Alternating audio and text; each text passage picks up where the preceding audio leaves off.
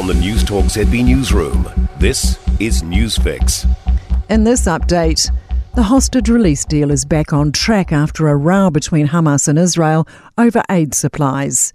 Hamas will now continue with the 4-day truce, which marks the first break in fighting in 7 weeks of war. The second release of 13 Israeli hostages is now expected in the coming hours. Israeli Defence Force spokesperson Admiral Daniel Hagari says they're determined to fulfill their commitments. At the moment, we need to focus night by night. These small steps to bring the hostages back, and we will get them back any way we can.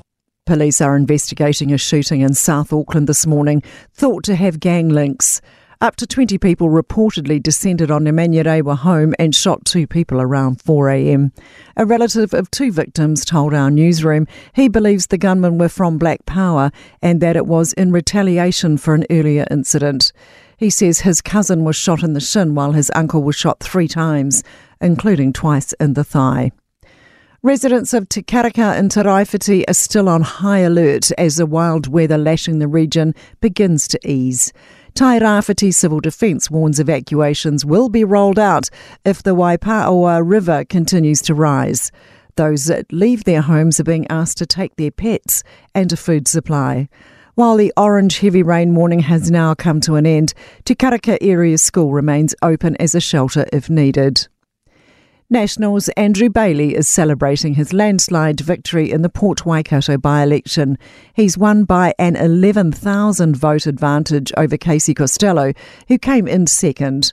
Andrew Bailey says education, health and infrastructure are the most important issues to constituents.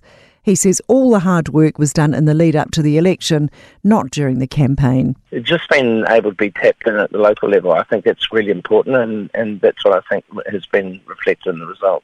That's news. In sport, Dunedin swimmer Erica Fairweather has been crowned Māori Sportsperson of the Year at the 2023 Māori Sports Awards. Fairweather also won the Junior Sportswoman of the Year category, while canoe legend Dame Lisa Carrington won the Senior Sportswoman prize. Lawn bowler Davey Motu, son of world champion boxer Mia Motu, was named Junior Māori Sportsman of the Year, with Kiwis Rugby League captain James Fisher-Harris earning the Senior Sportsman of the Year accolade.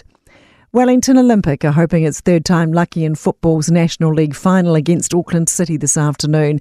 Olympic is in a third straight end-of-season decider, and striker Jack Henry Sinclair says a win over City 2 weeks ago has given them confidence. It would be nice to obviously win again, beat them again, but win a final would just be extra sweet. So it's massive for us. We are absolutely going out and want to win this and have the belief that we can.